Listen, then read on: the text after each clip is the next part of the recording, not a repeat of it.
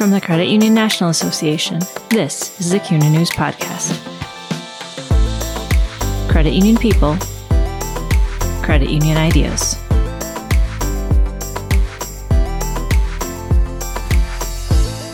The COVID-19 pandemic has not only restructured our lifestyles, it has also reshaped our economy, including credit union financial results. In 2022, credit unions will continue to adjust within an economic climate that is driven by social and financial implications of a global pandemic. In this episode of the CUNA News Podcast, Mike Schenk, CUNA's Deputy Chief Advocacy Officer for Policy Analysis and Chief Economist, and DeWitt Kabidi, CUNA's Senior Economist, offer an overview of today's lending environment and economic forecast for 2022. Briefly, credit unions can look for a reversion to normal savings growth in 2022 and a return to normal lending growth as interest rates are expected to stay at relatively low levels. The following conversation with CUNA economists was recorded prior to the emergence of the Omicron variant. Accordingly, Schenk notes the organization's baseline forecast will be updated in the second week of January. That new forecast will generally reflect the comments in this podcast, with only modest adjustment. Mike Schenk describes how the lending environment evolved during the pandemic. In 2020, loans grew at a rate of about 5%. And there were two really big drivers behind that growth. One was PPP lending, and the other was the fact that the Fed started buying all these long-term securities, driving long-term rates very close to zero, and then causing this massive wave of mortgage refinancing. So mortgage loan growth and business loan growth were the two primary drivers, although used car lending was pretty strong in 2020 as well. So 5.3% in 2020, and then 5% growth year over year, June 21. So we're starting to see a bit of a deceleration. And in fact, I think when all is said and done this year, overall loan growth will probably come in at something like 6% or thereabouts. So that kind of gives you a little bit of a historical perspective. For 2022, the headline is we're expecting an acceleration in loan growth, essentially following the opening of the economy and a lower level of concern related to COVID. The basic idea, obviously, is that at the moment, at least, cases, hospitalizations, and deaths related to COVID, all three headed in the right direction. And so sort of the grand reopening that we were anticipating in the third quarter is actually likely to be more pronounced, more obvious in the fourth quarter, and then especially as we go into 2022. Schenk describes how low interest rates affected the performance of mortgage portfolios. So we saw a spike in lending, especially at large institutions, because of the refinancings. We also saw a shift in the mortgage portfolio from a lot of variable rate and midterm mortgages into much longer term mortgages. And because of that, from an origination perspective, a big chunk of those mortgages were sold into the secondary market. Usually when there's sales into the secondary market, the credit unions that are doing that make a lot of money on those sales. There's a big gain on sales when they sell into the secondary market. And so ROA, bottom line results, net income at big credit unions was quite high last year and this year as well, in part because of all that mortgage refinancing activity. Schenk explains how household credit quality has improved since the outset of the pandemic. So you can see right now the exposure to debt on average in the household sector is the lowest it's been since like 2002. This is the percentage of take-home pay that's dedicated to monthly payments on debt. So what is the debt obligation, the debt payment obligation? And you can see, number one, debt exposure was falling. And number two, income was increasing very quickly with federal fiscal stimulus payments and so forth, and now with tight labor markets. And because of that, the percentage of take-home pay that was used, 8% of take-home pay is used to make loan payments, basically. Yeah. Lowest number on record So, I mean, the basic idea here is that at a really high level in the aggregate, consumers generally and credit union members specifically, because we kind of reflect what consumers generally look like, never been in better shape. Schenck discusses three aspects of the economy that concern CUNY economists. One is this idea of supply chain disruptions. We do think that by, middle of next year, those won't be as obvious. They won't be as impactful. That's based on a lot of the data that we get from the various Federal Reserve banks, if not all, most of them do manufacturing surveys, basically, where they ask manufacturers, what do the supply chains look like? They ask like sort of current condition questions and then future questions. What do you think is going to happen in the future? There's a series of questions they ask. And essentially, my takeaway from the data is not like all uniform, but the general consensus, when you add it all up, is that supply chain disruptions are a big deal at the moment, that most of these manufacturers at least think that they will continue to be a big deal for a while into the future. But by middle of next year, most of the real issues should have worked themselves out of the system. So supply chain disruptions, number one, we're concerned about that. Number two, the Fed just announced that they're going to scale back the purchases of securities that they've been engaged in. That is going to put upward pressure on longer-term interest rates because, basically the demand for those securities will be going down.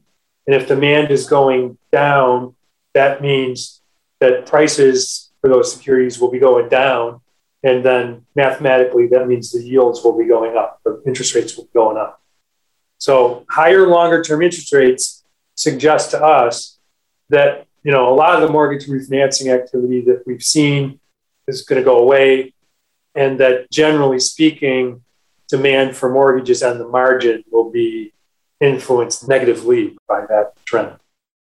And then the third thing we're concerned about is because of vaccine hesitancy, it feels to us like, and this is not our interpretation, but what the public health professionals are saying, that we've essentially collectively made the decision to live with COVID. It ain't going away, right? And so who knows what the future holds on that front. I think typically my understanding is that over time, the variants become less of an issue. But who knows? I mean, we'll be talking about variants probably for a long time into the future. They more than likely, if my understanding on this is correct, they more than likely won't be as impactful as, say, the Delta variant. That seems to me to be a huge wild card because if the public health professionals are correct and this, it follows this course, it's conceivable that, at some point in the next year, we have another surge, right? It may not be quite as large as this one, but, it could be impactful. Kabidi explains how credit union savings grew at record rates in 2021, but will revert to the mean in 2022. So when you look at our, credit union balance sheet, you see that savings has gone up. But it's really important to see, okay, what happens to households during this pandemic, right? So what we saw was like the personal savings rate, which is the savings divided by the disposable income, has really increased during this pandemic. So prior to the pandemic, people were saving around 8% of their income. But at the beginning of the pandemic, around April 2020, that number has gone up to like 30%. And that's really expected because, there is economic uncertainty. People will be frugal and they will save more. And then there is also restrictions, right? People can't go out and then spend the money. So demand has decreased, so they will save more.